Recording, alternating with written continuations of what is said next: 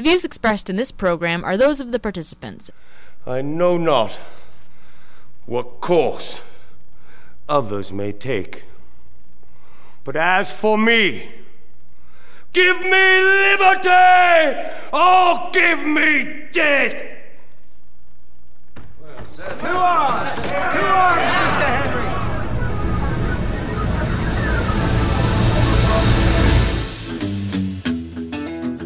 Welcome everyone. It is Thursday, March the 26th, 2020. I'm Bob Metz, and this is Just Right, broadcasting around the world and online.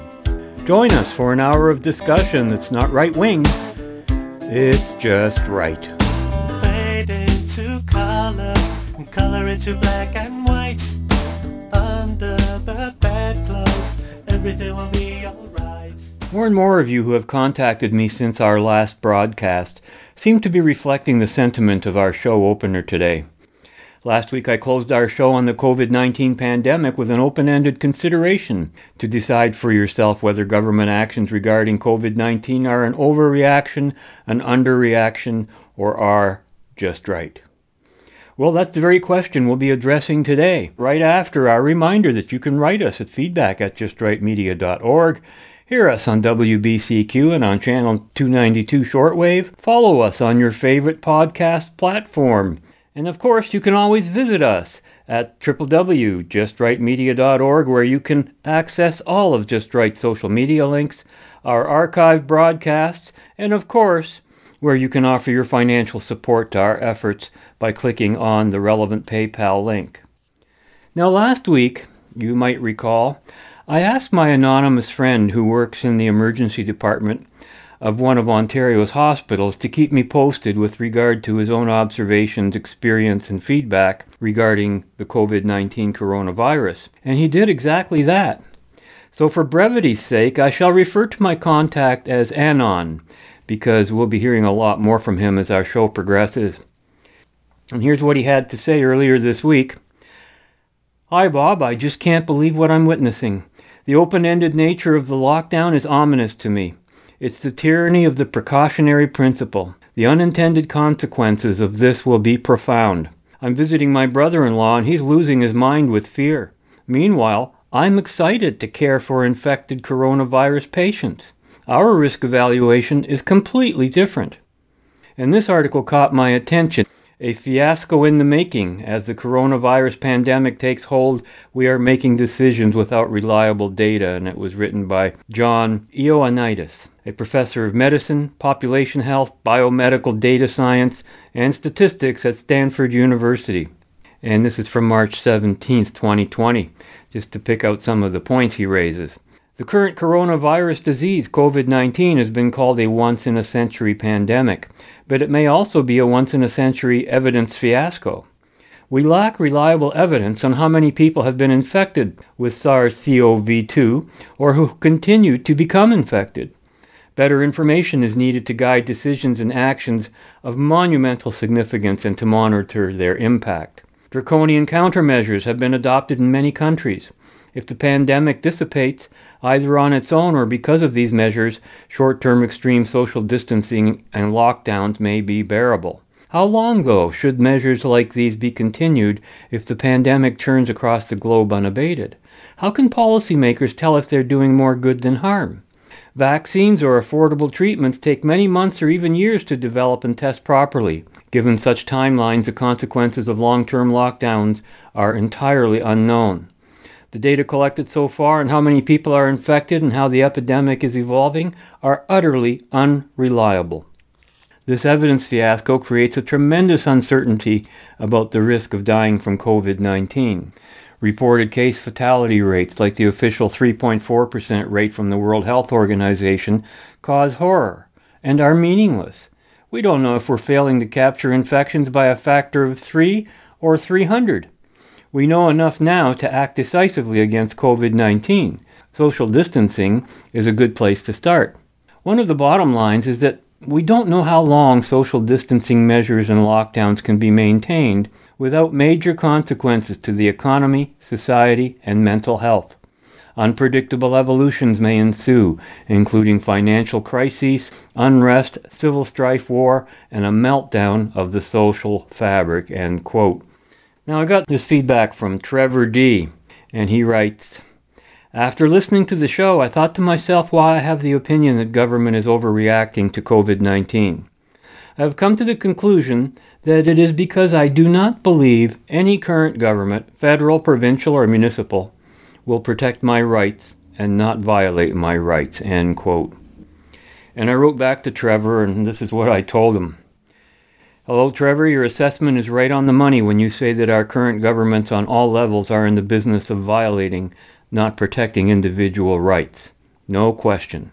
But setting aside the philosophies of the current political parties and politicians holding the reins of government, there is a distinction to be made between the action of a government temporarily restricting the liberties of some to protect the lives of others, and the actions of a government permanently restricting liberty as a matter of ongoing socialist policy. Although I didn't come out to say so directly on last week's show, I generally tend to agree that the government's overreacting to the coronavirus, and I hinted at that with my nagging conclusion that there are likely thousands of more people already walking around who've contracted the virus that we simply don't know about. But, given the uncertainty involved in the actual predicted spread and threat to life by COVID-19 as expressed by so many well-spoken and genuinely authoritative sources, I was withholding my own bias in this regard until I was in a better position to determine which of the two kinds of liberty restrictions that we're really dealing with. And with that thought in mind, here's perhaps one of the best examples of how an expert on viruses sees the picture. Viewed by about 12 million people the last time I checked, this is an audio bite taken from Joe Rogan Experience number 1439, as heard on YouTube's March 10th posting, featuring Michael Osterholm. Well, tell everybody what you do, Michael. Well, thank you. I'm, for lack of a better term, a medical detective. I've spent my whole career tracking infectious diseases down, trying to stop them, trying to understand where they come from so we can make sure they don't happen in the first place, but most of all, trying to respond to situations just like this. Just like this. And just off the bat, how serious is this? Is this something that we need to be terrified of, or is this overblown, or how do you stand on this? Well, first of all, you have to understand the timing of it in the sense that it's just beginning. And so in terms of what hurt, pain, suffering, death has happened so far is really just beginning. This is going to unfold for months to come yet, and that's, I think, what people don't quite yet understand. What we saw in China, I'm convinced, as are many of my colleagues, as soon as they release all of these social distances, these mandated stay in homes, haven't left your home in weeks and weeks kind of thing, when they go back to work, they're on planes, trains, subways, buses, crowded spaces, manufacturing plants. Even China is going to come back again. And so this really is acting like an influenza virus, something that transmits very, very easily through the air. We now have data to show that you're infectious before you even get sick. And in some cases, quite highly infectious. Just breathing is all that you need to do. So from this perspective, I can understand why people would say, well, wait a minute, flu kills a lot more itself every year than this does. And I remind people this is just the beginning. Probably the best guesstimate we have right now on what limited data we have would say this is going to be at least 10 to 15 times worse than the worst seasonal flu year we see. 10 to 15 times worse in terms of fatalities? Yeah. And just illness. In fact, I brought some numbers. We conservatively estimate that this could require 48 million hospitalizations, 96 million cases actually occurring, over 480,000 deaths that can occur over the next 3 to 7 months with this situation. So this is not one that to take lightly. And I think that's what I can understand if you say there's only been 10 deaths or 20 deaths or 50 deaths. Just remember, 2 weeks ago, we were talking about almost no cases in the United States. And now that we're testing for it and watching the spread as it's unfolding, those numbers are going up astronomically. Now, you mentioned that there's some sort of an incubation period before people become sick, they're still contagious. What is this incubation period, and how do we know about it? When we call something an incubation period, we're talking about from the time you and I got exposed, meaning I was in a room breathing the air that somebody else who was infected with the virus was expelling out, I breathed it in. How long from that time period till the time period that you get sick And what is that? That's what we call the incubation period. So that's when case numbers can double or triple in every so many days. In this case, it's about 4 days. So, and we actually have data there from people who were exposed one time or one time only. And we know when they were exposed, where they were exposed, and how soon do they get sick afterwards. So the chauffeur in the car where an individual was sick or showing symptoms, then the chauffeur gets it 4 days later. They were there one time and one time only. And if the chauffeur does not show any symptoms, he's still contagious. He could also be contagious too, and that's one of the things that's challenging here is you and I might get exposed to somebody who is totally asymptomatic, no symptoms. That virus would appear, well, that's not a very strong virus. But in fact, when it infects us, it could kill us. So we've seen cases of fatal disease that were exposed to people that had minor symptoms themselves. Wow.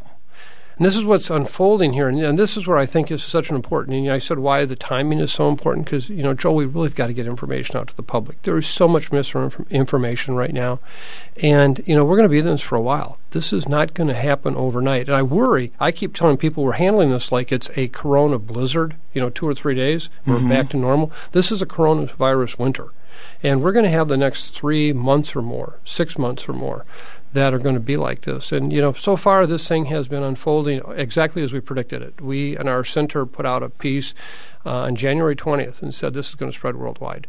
At the time, people said, no, it's just China. We put out a piece the first week of February and said this is going to pop probably the last week of February, first week of March, because what happens is it has what's called an R0, or a doubling time of these every 4 days. So increase is doubling every 4 days. So if you go from 2 to 4 to 8 to 16, it takes a while to build up. But when you start going from 500 to 1,000 to 2,000 to 4,000, that's what we're seeing happen in places like Italy. We're beginning to see it in some ways up in Seattle. It's what happened in China. And, when people are confronted with that, suddenly this low-risk phenomena that everybody talks about isn't so low anymore. And that's what we need to prepare people for. Now, what can be done? Like, what can the average person do? I see people walking around with masks on, wearing gloves. Is that nonsense?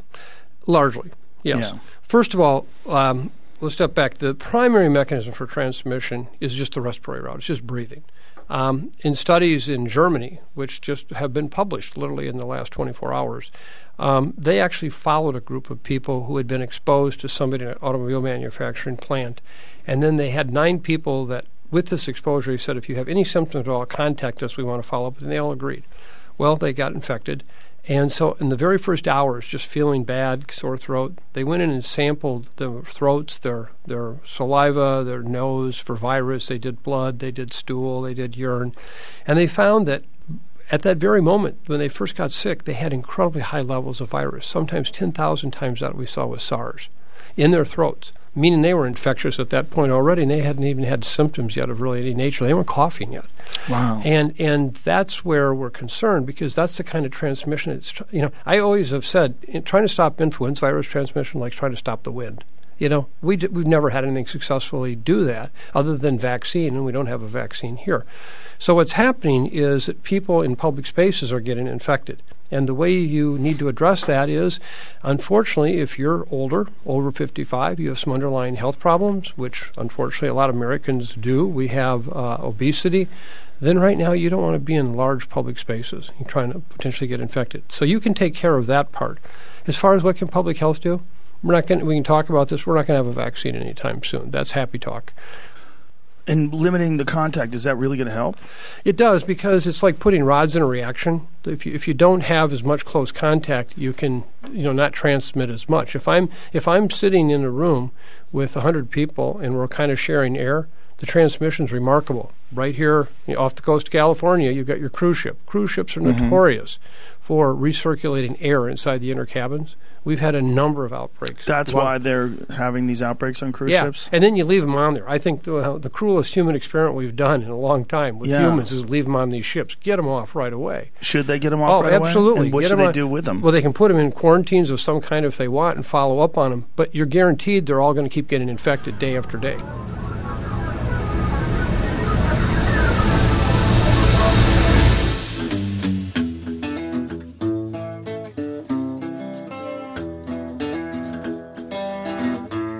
I don't say myth, I should say rumor, was that this was something from some sort of a biological weapons thing that was leaked.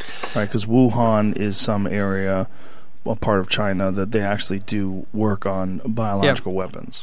And we've heard that loud and clear. So I've had a lot of experience in this area. And so I bring that to the table and I tell you there is no evidence whatsoever that this is a bioweapon or that it was accidentally released from the Wuhan lab. Today, with the genetics we have on these viruses and how we can do testing, we can almost date them, almost like carbon testing. So radiocarbon, you want to know how old a block is or something like that.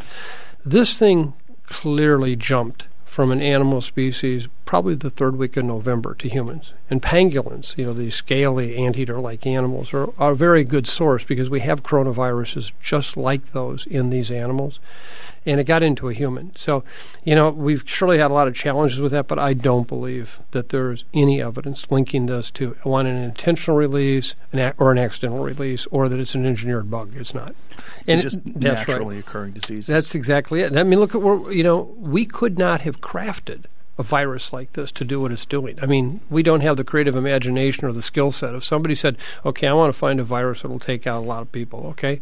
This one, Mother Nature does it so much better than we could ever do it. And, whether it was Ebola, whether it's this one or it's antibiotic resistance, any of these things. I mean, you and I were talking earlier about the potential for chronic wasting disease to be a problem for humans.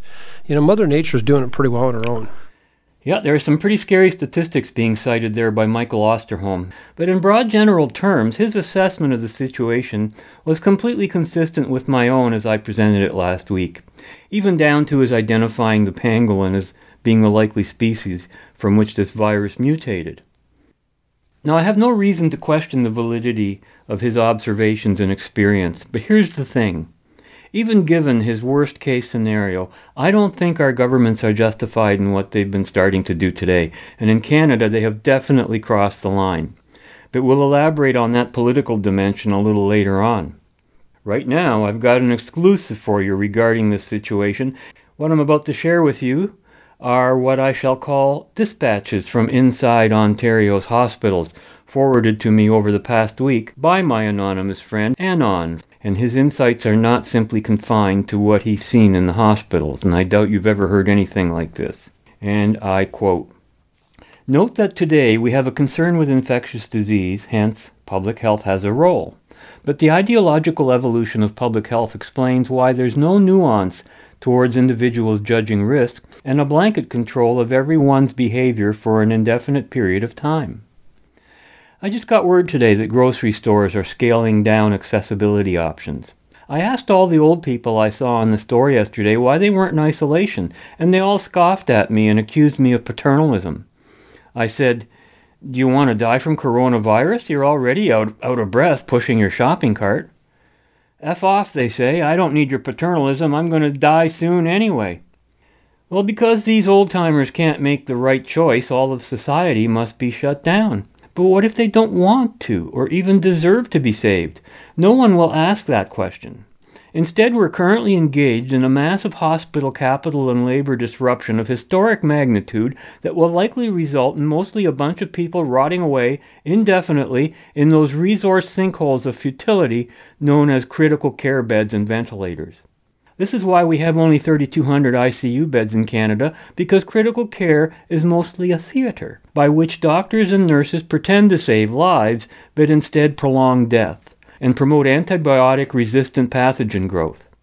Frankly, a lot of these people need to die. By the way, someone came through my work the other day and died from COVID-19. The media said, look, this kills people in their 50s. The truth is, he died from his underlying leukemia, and he had already been treated and sent home a few days earlier without being swabbed for COVID. People die all the time, but public health epidemiologists and the media now have another corpse to squeal about in support of everyone's infinite sacrifice. As Robert Meehan, a professor at the University of California School of Medicine in San Francisco, noted in the New England Journal of Medicine 2 decades ago, virtually all aspects of lifestyle could be said to have an effect on the health or well-being of society, and the decision reached that personal health choices should be closely regulated. Writing 18 years later in the same journal, Faith Fitzgerald, a professor at the University of California at Davis Medical Center, observed both healthcare providers and the commonweal now have a vested interest in certain forms of behavior, previously considered a person's private business if the behavior impairs a person's health. Certain failures of self-care have become, in a sense, crimes against society because society has to pay for their consequences. I hope I'm wrong, and confirmation bias aside, I want to be ahead of the curve and on record for calling the policy of pan-North American indefinite universal isolation and to flatten the economy because of a virus an event of such evil magnitude that we will look back on this event with horror, in the same way we look back at the outbreak of the Great War today with horror at the untold, unintended consequences. I offered to come into work on overtime in ICU because, of course, they're in perpetual shortage now that suddenly anyone who's traveled anywhere is automatically isolated and can't work. This is what is meant by healthcare system capacity among many government-created bottlenecks. The ICU is full of elderly people in various stages of viral-related lung failure. Some have been bedridden and kept alive for years on ventilators. But don't dare make a value judgment about their quality of life. Each patient has one nurse because they have a ventilator. Today I'm making $75 an hour as a glorified babysitter, weeding and feeding a zombie-like life form. Millions and millions of dollars are being dumped into this, probably trillions around the world. This pre-existing state of our healthcare system is teetering towards collapse and universal shutdown, and it's all to preserve this charade that we healthcare workers are heroes. There's nothing heroic about this. My patient probably had COVID-19 because he just came back from Italy in December, never confirmed but highly suspicious. He was never swabbed because he didn't fit the criteria for COVID based on policy at the time. But this goes to show the utter inaccuracy of all this data being used by epidemiologists. It's all incomplete, and it's all rife with speculation. This explains mortality rate differentials. I'm probably caring for patient 0 for community transmission because that's how the other guy who got here died. It's been in the community for weeks. Sorry to be so negative, but we need to get real about what's going on here. At the end of this, when we've quote-unquote saved all these elderly people with complex comorbidities, with all these ventilators, we're going to be left with an ocean of futility. A sea of the living dead being kept alive by machines that will have to be sustained by an economy that no longer exists. In the end, we'll have done nothing but protracted death for an infinitesimally small number of elderly people that before this, frankly, nobody really cared about and would have been snuffed out by a respiratory illness in short order anyway. All this because we listened to those typically overdramatic Italians who shrieked, "Doctors might have to decide who lives and dies." Wrong. Nature decides who lives and dies. Doctors mostly prolong death in the kind of scenario we are discussing. I may be wrong, and this tsunami of patients may arrive, and I'll find myself in a war zone, as the Italians suggested. But if it does, I can't wait. Suddenly this arbitrary line on the graph that's all over social media saying healthcare system capacity will be proven to be elastic, not fixed in the way they insist in order to shut down society. And just to clarify, when I say that nobody cared about the elderly and infirm anyway, I mean it wasn't part of their social media virtue signaling campaign. Most of the time, elderly people insist, "Don't keep me alive on a machine." But if someone shows up in the emergency department in distress, it is family that often insists, "Do something." And the next thing you know is the patient's living on a ventilator indefinitely because now that you've quote-unquote saved their life, medical and social ethics mandate that we must now keep them alive forever. All this madness so that we never, never, ever have to raise the question, is it worth it? Is this moral? What is the price gradient we're willing to put on life? Is an obviously low quality of life with limited functional capacity worth an infinite cost? The question was raised why China suddenly locked everyone up and imposed militaristic controls just to save a bunch of old-timers. This is a good question and a good counterpoint to my perspective. This is especially a good question when you consider China's history of callous disregard for human life in the sense of murdering tens upon tens of millions of its own people in the last 50 years because communism. I'm sure the answer is complicated, but the obvious thing is that because China does not care about individual life, after they lied and downplayed the virus and realized they had to do something, they did what Chinese communists do: lock them up. Maybe they had to do it, but that's more an indictment of Chinese corruption and disregard for human life versus a unique property of this virus, in my opinion. Governments around the world, also blindsided, are following suit. Now here's an interesting anecdote. I was running the COVID-19 clinic a couple of weeks ago, and a man came in with chest pain but no fever, no cough. He was an English teacher who had just come out of lockdown in Wuhan, though he was never sick with COVID-19. He was from Ontario, but quote-unquote wanted to get checked out before going to Sweden to do another teaching gig. As I was triaging him, I asked for his health card, and he revealed that his OHIP was run out because of the time lapse out of the country. I told him he'll have to pay between $900 and $1,500 to see a doctor, possibly more if the doctor does investigations. The patient then changed his mind, felt he wasn't that sick to pay that much, and he'll just wait until he goes to Sweden so he can see a doctor paid by his pending new travel health insurance policy. I told the patient, based on your pallor and the nature of the pain, I might be concerned this is cardiac chest pain that could be life-threatening. But he declined and left, never to be seen again. Anyway, I'm sure he ended up fine, but this anecdote illustrates something interesting: how quickly people will decline health services once they have to pay. I wonder how much of this tsunami of hospital visits are people truly dying from respiratory failure, or is it people who feel distressed because they just feel really unwell, and because they can get checked out for free by a doctor under a system of communist healthcare which is a global phenomenon, not just Chinese. The man's pallor, symptoms, and general ill appearance, in my view, were likely secondary to being locked in an apartment by the military for a month or so. But he just flew here from the epicenter of the outbreak, wandered in and out of a hospital, and if he was an asymptomatic carrier, he just spread it all over the GTA. What the hell? He was never quarantined from the time he got off the plane, even though he was high risk, and now all of us are quarantined, even though we are low risk, well, because communism. End quote. Now there's a dose of reality for you.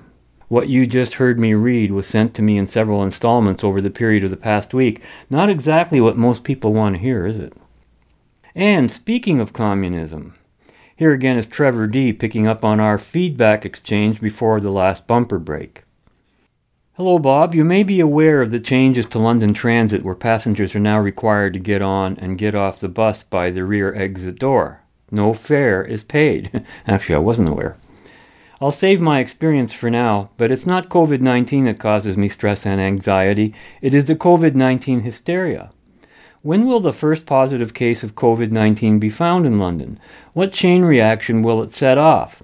How will I get to work if the public bus service shuts down? What if the Ontario government closes my employer's business?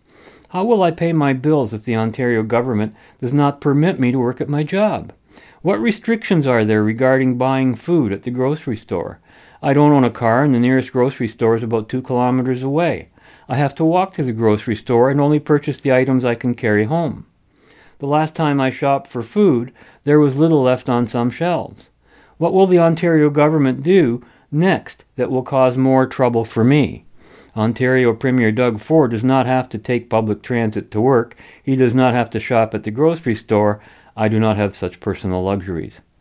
I will have to try to find it, but there is a Past Just Right show regarding how government often uses public safety as an excuse in its first step towards tyranny. It's the one featuring an audio bite that has a Klingon shuttle that is to be boarded and searched by the Federation on the pretext of a safety inspection. From politicians regarding COVID-19, I want to hear a Churchill-type speech, not a Chamberlain-type speech, if that makes any sense. We're not playing a metaphorical game of blackjack. We are playing a metaphorical game of chess against a new opponent we have not played before and know little about. In my view, that is the mindset we need to be effective in combating COVID-19. Another metaphorical way to look at it, I suppose, is how people should respond to hearing the sound of a fire alarm in the building they're in. There is a right way to react, and there's a wrong way to react. One doesn't even need to go to a physician anymore to receive the flu shot, and at least 85 people in Canada have still died from influenza this year. Ontario does not even report the number of people hospitalized because of contracting the sometimes deadly influenza virus. People just shrug off seasonal influenza as normal, and some can't be bothered to get vaccinated against influenza each year, a virus that has, in some of its forms, killed millions of people. Now people are losing their minds over COVID-19 that will likely be forgotten in history in about 2 or 3 years' time, similar to the SARS 2003 outbreak. I see restaurants that have those green pass signs in their window regarding passing health inspections that have now been shut down, not because a swab found a deadly contagious virus inside the premises, but because Ontario Premier Doug Ford, head of a provincial government that was elected, as I recall, without a political platform, says Ontario's in a state of emergency, and because he says so. Ontario is quote-unquote open for business until government decides it isn't open for business anymore. The government starts taking food off people's table. Where is the line drawn? Who gets to draw the line? Is it the number of infected? Is it the number of deaths? Is it the number of countries that have been infected? Is it an epidemic? Is it a pandemic? Is it a novel virus? Is it a deadly virus? At what point is it justified for government to start suspending and removing people's rights? End quote. Now it's from Trevor D. And those are the very questions being addressed in our upcoming audio bite. And the reason I opened today's show with Patrick Henry's famous "Give me liberty or give me death" call to arms is because I was inspired to do so by what you're about to hear. This may be the single most relevant and inspirational discussion I have yet heard anywhere pertaining to the freedom of the individual during a crisis that presents an existential threat to the broader general populace. From an incredibly freedom-inspiring conversation as heard on March 12th's Right Angle. American Lockdown. I'm Scott Ott, and this is Bill Whittle Now. And Bill, there's a growing consensus in the scientific community that we are on the same track in the United States of America as China and as Italy was, but we're running about 50 days behind China and about 11 and a half days behind Italy when it comes to dealing with the COVID-19 novel coronavirus. Because of that, there are some scientists who are saying that within a few weeks, we're going to be in a situation where the rest of the country is going to have to start doing what they've done in New Rochelle, which is a suburb of New York City, and have essentially banned large group gatherings and have put in place other kinds of restrictions and actually brought in the National Guard to help clean things up and to prevent the disease from spreading. What do you think is the appropriate conservative response to the prospect of your town or your county or even your whole state being in effect a quarantine? I think I'm a little more worried about that than I am of the coronavirus. I do. What I would expect would happen, what I would like to have happen, and what I think will happen, that individual American people as groups or as individuals, as affiliations, whatever, will begin to do this on their own. What I think is more dangerous than the coronavirus is having federal troops driving through the streets of America with M4s, enforcing the breakup of large groups of people because of the COVID-19 virus. I can envision a scenario where that would be necessary, but this doesn't seem to be that scenario. There's no question that the worst of it is coming for the United States, that we are, as you say, probably 50 days behind China. This is a separate concern. But I think the idea of a government deciding arbitrarily to basically revoke our First Amendment freedom to gather peacefully is a far bigger danger than this virus will ever be. In the last week, I've received emails from my own employer, which is a retail store, my son's employer, a different retail store, as well as a local church that we attend. So they're all voluntarily taking these precautions. Do you think because of the nature of the United States, it's just different, and that's how we'll approach it? I think it's different for two reasons. Number one, the entire structure of the government and the entire structure of the national character has been predicated on the idea that this is a device for resisting tyranny under any form. And emergencies are where tyrannies usually take the most advantage of their people. And if there's no emergency handy, then we'll create one. Maybe we'll set fire to the Reichstag or whatever else we need to do in order to pass emergency measures, which people will then use to obey laws that they would not have otherwise obeyed. And in the case of the First Amendment, we're not only just talking about laws, we're talking about natural rights, innate rights that are innate to human beings that the government did not grant us in the first place and has no business taking away from us. From a philosophical, moral, and personal point of view, as well as a political point of view, if 10,000 Americans want to get together on a square and they've been advised that this is not good for their health, then they get together on the square, and if they want to just go around town licking doorknobs, then that's their business.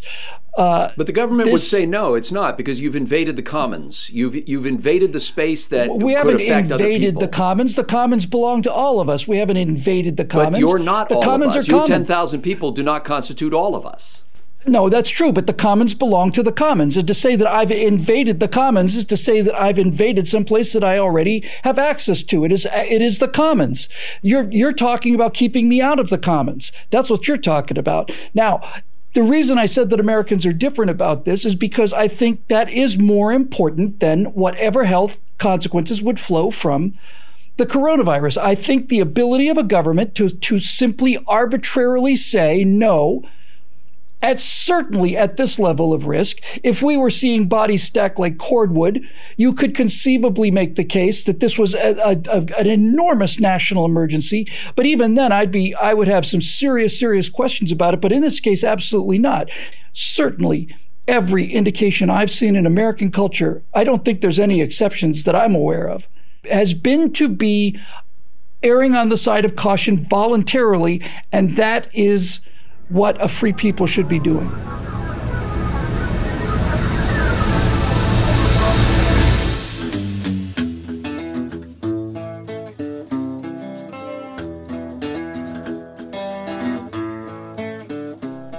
This is a core issue. It really is. If you believe that it's okay for state, federal, or local officials to arbitrarily decide to revoke the First Amendment for an undisclosed period of time, then you have to ask yourself, why am I allowing this local city council or this one politician who's susceptible to 2 phone calls from nutty people, why am I allowing this person to make this decision? They don't have a right to make this decision. If you agree that your right to assembly can be abrogated by a local government at its whim, then you also agree that a local government can abrogate your Second Amendment rights at its whim, and this is not something I particularly want to do. You do not have the ability to rescind the First Amendment on the basis of what 3 council members have decided to do based on a number of people calling them and giving them an earful. If you really want to go down that road of government, then you don't have government anymore. You don't have a republic. You don't have principles. You don't have laws. You don't have a constitution. This is a great test of our system. It is one thing for a city government to say, these procedures are really critically important for public health, and we really strongly recommend that you abide by these procedures. And if a private company wants to say we're closing our offices until this thing is done, that's the business of the private company, and I'm fine with all of this. But for any government to come in and say, no, we've decided that large groups of people are not allowed to gather during this crisis, then the questions that come up are who decided, how long, and what is the level of crisis, and who decides that? And once you open that door, then the definition is as arbitrary as anything else. One of the things about understanding how life works and weighing risk and reward is to not only see what happens, but to see what doesn't happen. This is a really, really important mental ability to develop. If we go down plan A, what would have happened if we gone down plan B? If we decide that this virus is worth the destruction of our constitutional First Amendment freedom to gather, that we have made a grave mistake, because they have not got the right, Scott. The government state, local, federal, I don't care, does not have the right to tell me that I cannot freely associate, peaceably gather with my fellow citizens in the United States of America. They do not have the legal authority to do that. They don't. But if you open the door to that kind of arbitrary decision, the game is over. We have the inborn natural law right to assemble, to say what's on our mind, to do all of these things. And if those things end up costing us our health or our lives, well, those are the consequences of our free actions. And since we've been advised by medical authorities, civil authorities, and so on, we should be fully willing to accept the responsibility of those actions, which may mean the death of everybody, you and your family. I'll tell you what, Scott, it's pretty simple, really. If you really want to know, I'll boil it down for you right now. The only reason I would get into a crowd of 10,000 people right now would be because the government said I am legally not allowed to do it. I think that's about the only thing right at this particular moment that would motivate me enough to go ahead and do something like that is a public health risk. If the government actually said you are forbidden to gather on the streets and anything more than a group of 10 or 5, as if that mattered, by the way, what's the number? Right? What's the number? Is it 100 people? Is it 50? Is it 10? If it's 10 people, if anything, 10 people or more is not allowed, then are you telling me that as long as we've got 9 people, we're all safe? Is that what you're telling me? This is why this is a ridiculous argument and why this principle stands. So I think this country's going to acquit itself well. I think the government has acquitted itself very well. But if this town has decided to deprive its citizens of its First Amendment rights within a 1 mile square radius, a 1 mile radius or a 1 mile square block, whatever the case may be, then they've already decided that they can deprive them of whatever rights they want to at whatever radius they happen to appoint. And this needs to be fought tooth and nail. And it needs to be elucidated. It needs to be clear. We need to be clear why we're having this argument. I need to be clear, and I hope I'm being clear about why I would go out and join a group of 10,000 people. And even if I knew every one of them was already infected with COVID-19, if there was 10,000 people outside, every one of them with the virus, who were there in open defiance of a government that told them that they couldn't do it, then I would join that group of 10,000 people and I'd suffer the consequences. And I think that would be a very, very well-informed, worthy, noble, and appropriate response to the greater threat than this virus. Well, there you have it. Give me liberty or give me death. And it looks like our Canadian politicians are choosing to give us death. Consider these unconscionable moves taken by various Canadian politicians and governments. Last week, the province of Saskatchewan made it illegal to not self-isolate if anyone had been outside the province and had just returned. And on what evidence? Get this. 6 new cases, bringing the total to 26. 24 of the 26 people are self-isolating at home. 2 were admitted to hospital for medical reasons, quote-unquote, not related to respiratory illness. Then they list the new cases individually, and they're just cases where the COVID-19 virus is present, not cases of severe illness or health. You know, like a person in their 20s who was tested in Regina after returning from the United States, a person in their 50s who was tested in Regina after returning from Jordan, etc., etc. Of the province's 26 cases, 8 are confirmed and 18 are presumptive positive. And then they ordered mandatory self-isolation for anyone who has traveled internationally or has come into contact with someone with COVID-19. Saskatchewan Premier Scott Moe said mandatory self-isolation is now a law. Anyone not following the directive could be arrested. Penalties could include a $2,000 fine for failing to self-isolate for 14 days upon returning to Saskatchewan. Unbelievable. But simply being tested positive for the virus is not a cause for panic, nor a reason to fear severe illness or death for the incredible vast majority of people.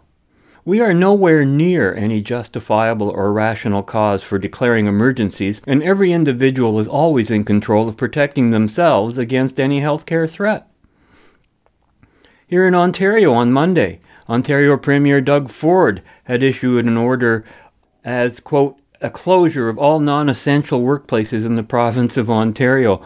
And here are 4 tweets from Freedom Party of Ontario leader Paul McKeever on the subject. Number 1, Ontario Premier takes it upon himself to order the closure of all non-essential workplaces. Non-essential to whom? I can't think of anyone less essential to me than the Premier. Number 2, I'll say this before he and Justin Trudeau eliminate free speech as an emergency measure.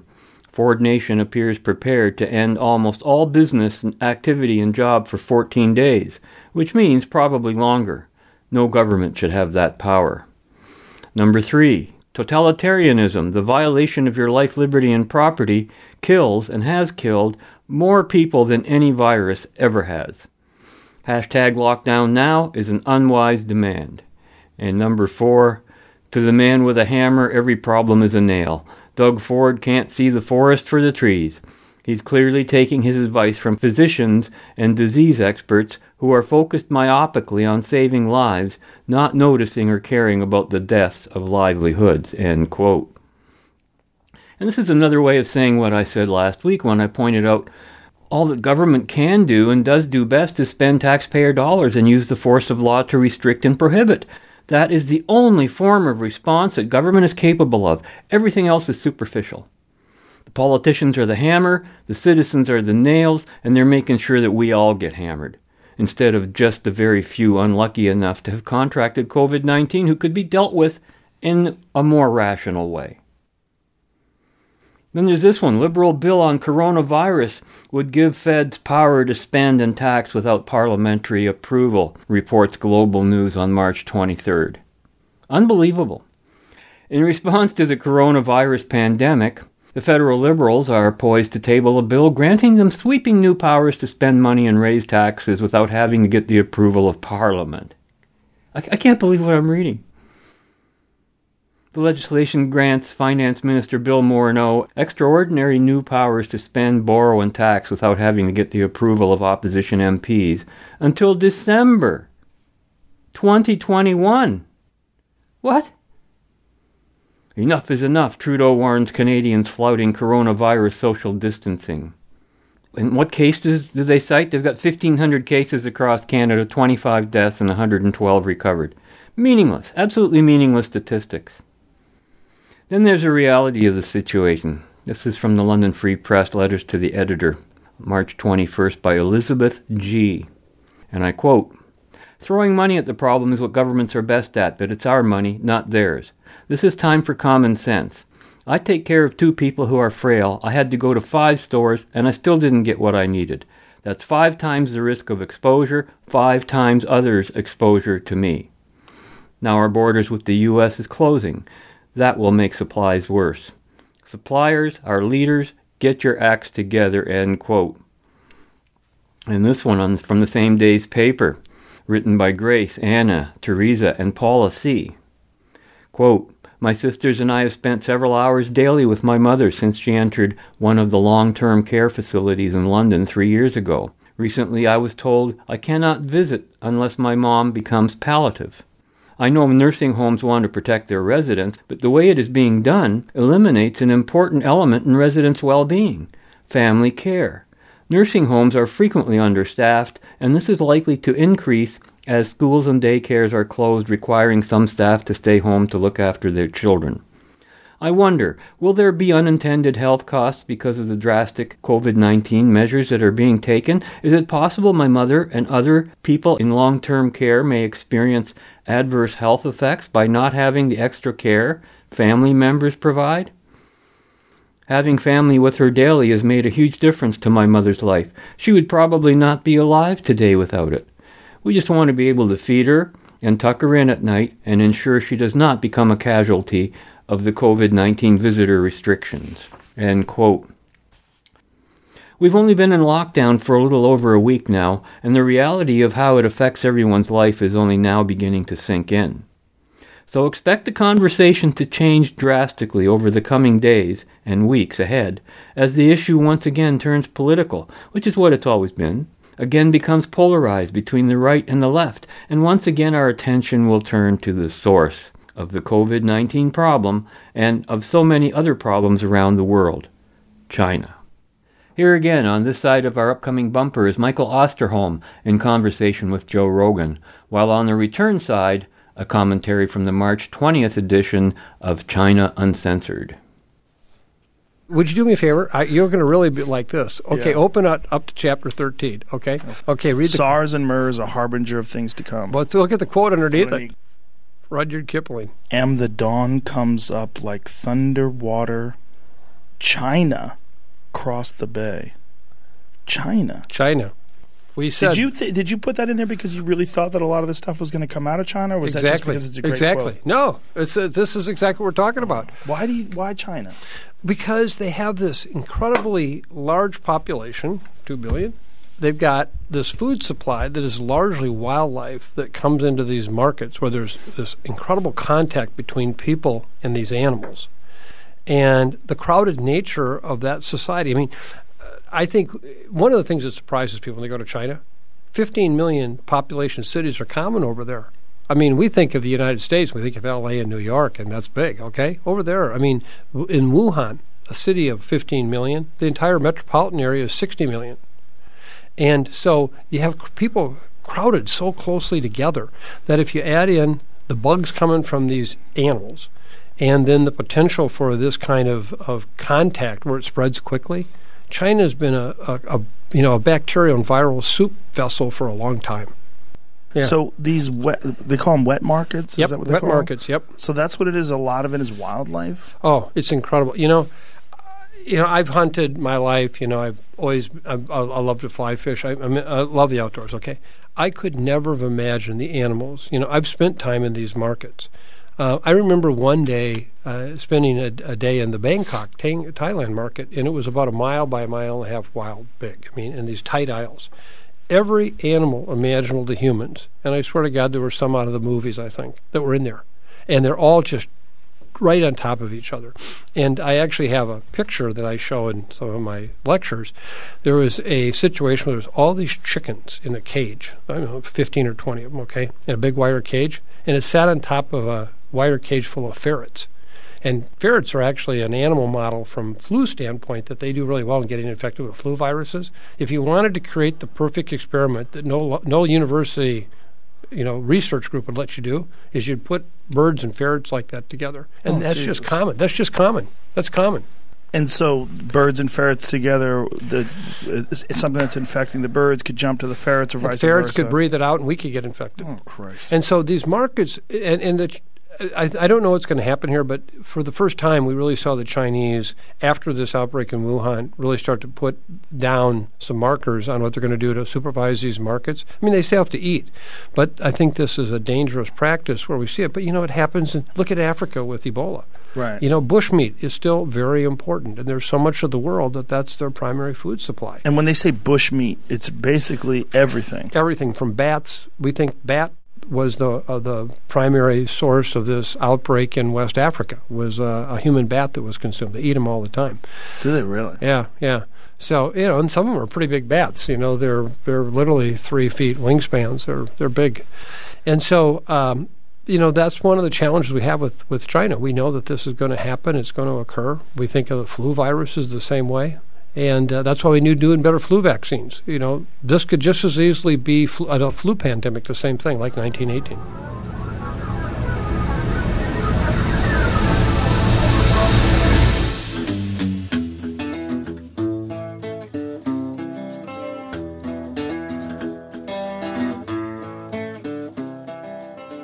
This is China Uncensored. I'm Chris Chappell.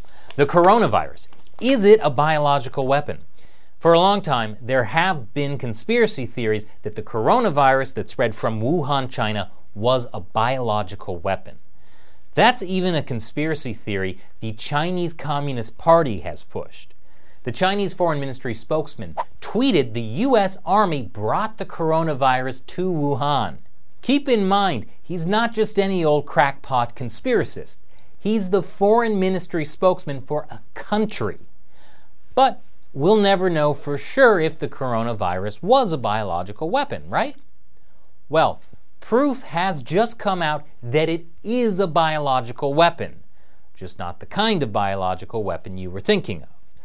See, most of the United States medical supplies and generic drugs are made in China. Great choice, by the way. And now, Communist Party mouthpiece Xinhua is saying they can impose pharmaceutical export controls to, quote, throw America into the mighty sea of the coronavirus. When the Communist Party threatens to attack America by withholding critical medical supplies needed to stop a deadly virus outbreak, that is a biological weapon. If only America had been willing to do the Chinese Communist Party's bidding, this would have never happened. Speaking of not doing the Communist Party's bidding, President Donald Trump. He loves to call it the Chinese virus. And the Communist Party hates that. Recently, some U.S. politicians have linked the novel coronavirus to China. This is a smear of China. We are very angry and strongly oppose it. And for more on the Chinese front, be sure to check out Just Right's YouTube channel, where Robert Vaughn and Salim Mansour earlier this week have made available 2 discussions on that very topic. One entitled China's Crimes Against Humanity, and the other entitled Contagion, China's New Weapon for Economic Dominance. Now here's a prediction for you, and I avoid predictions like the plague, if you'll pardon the comparison. I predict that we will see this whole COVID-19 conversation change dramatically over the coming weeks ahead. The proper cure for the crisis is individual freedom and responsibility. The cure that is worse than the disease is what our politicians are doing to us now. They're trying to offer us a form of collective security with no accountability or responsibility on their part. Frankly, I'm beginning to think our politicians should be held accountable for the destruction and damage they are doing and plan to do to the lives of everyone everywhere. How can we do that best? Sue them? Lock them up? Voting them out of power seems to be a fading option, especially as they give themselves unaccountable dictatorial powers. And always remember that the reason governments and municipalities across the country are declaring emergencies, whether for climate change or for COVID-19, is to permit them to violate our rights. And that should be a criminal offense. Not declaring an emergency per se, but violating our rights. Declare all the emergencies you like, but arm us with valid information. Don't point guns at us. Thankfully, Donald Trump is beginning to reflect this same viewpoint and has already expressed severe doubts about the statistical analysis of the COVID-19 threat. He's already speaking in terms of the cure being worse than the disease. Now, it's clear that our politicians are making decisions based on predictions, not on any reliable or objective or established evidence. And as the current evidence appears to be growing, the rate of pandemic deaths seems to be dropping. Yes, various experts like Michael Osterholm and others are warning that we're still at the very early stage of a curve, and they may well be correct. But that changes nothing when it comes to the most important ingredient any society needs in order to preserve life: individual freedom. Making decisions on future predictions based on a precautionary principle can be as deadly as any metaphysical threat to life itself. So we should be taking precautions against doing that. This is the same kind of thinking they've used to declare climate change an emergency. You know, they say, some 12 or maybe 100 years from now, the weather will get warmer or cooler. Therefore, we think we can tell you how to run your life today. Really? That very kind of thinking is a disease that needs to be eradicated. And as I said on the show last week, we live in an age of utter irrationality, where perfectly normal and natural events are being seen as something to fear and declare emergencies about. And right now, the only emergency to which I have to respond immediately is the perfectly normal and natural event of our time running out for this week's show. So, to address that particular emergency, be sure to join us again next week when we will continue our journey in the right direction. And until then, be right, stay right, do right, act right, think right, and be right back here. We'll see you then. Fade into color, and color into black and white. Under the bedclothes, everything will be alright. When you're quite finished, chaps, we've got a bit of a problem with the cargo bay doors. What sort of problem? They won't open. Rimmer's put in an override. Welcome home, gentlemen. If you'd like to proceed to the aft, you'll find the landing lights on in Bay 47. Bay 47? That's quarantine. Spot on. Well, sir, I've screened us all. We're clean. Well, much as I trust a viral screening conducted by an automated toilet attendant, I really must draw your attention to Space Corps Directive 595. For crying out loud! I have no intention of contracting the hologrammatic equivalent of foaming dog fever. So, gentlemen, if you'd all like to proceed to quarantine room 152, where you'll be spending the next 3 months.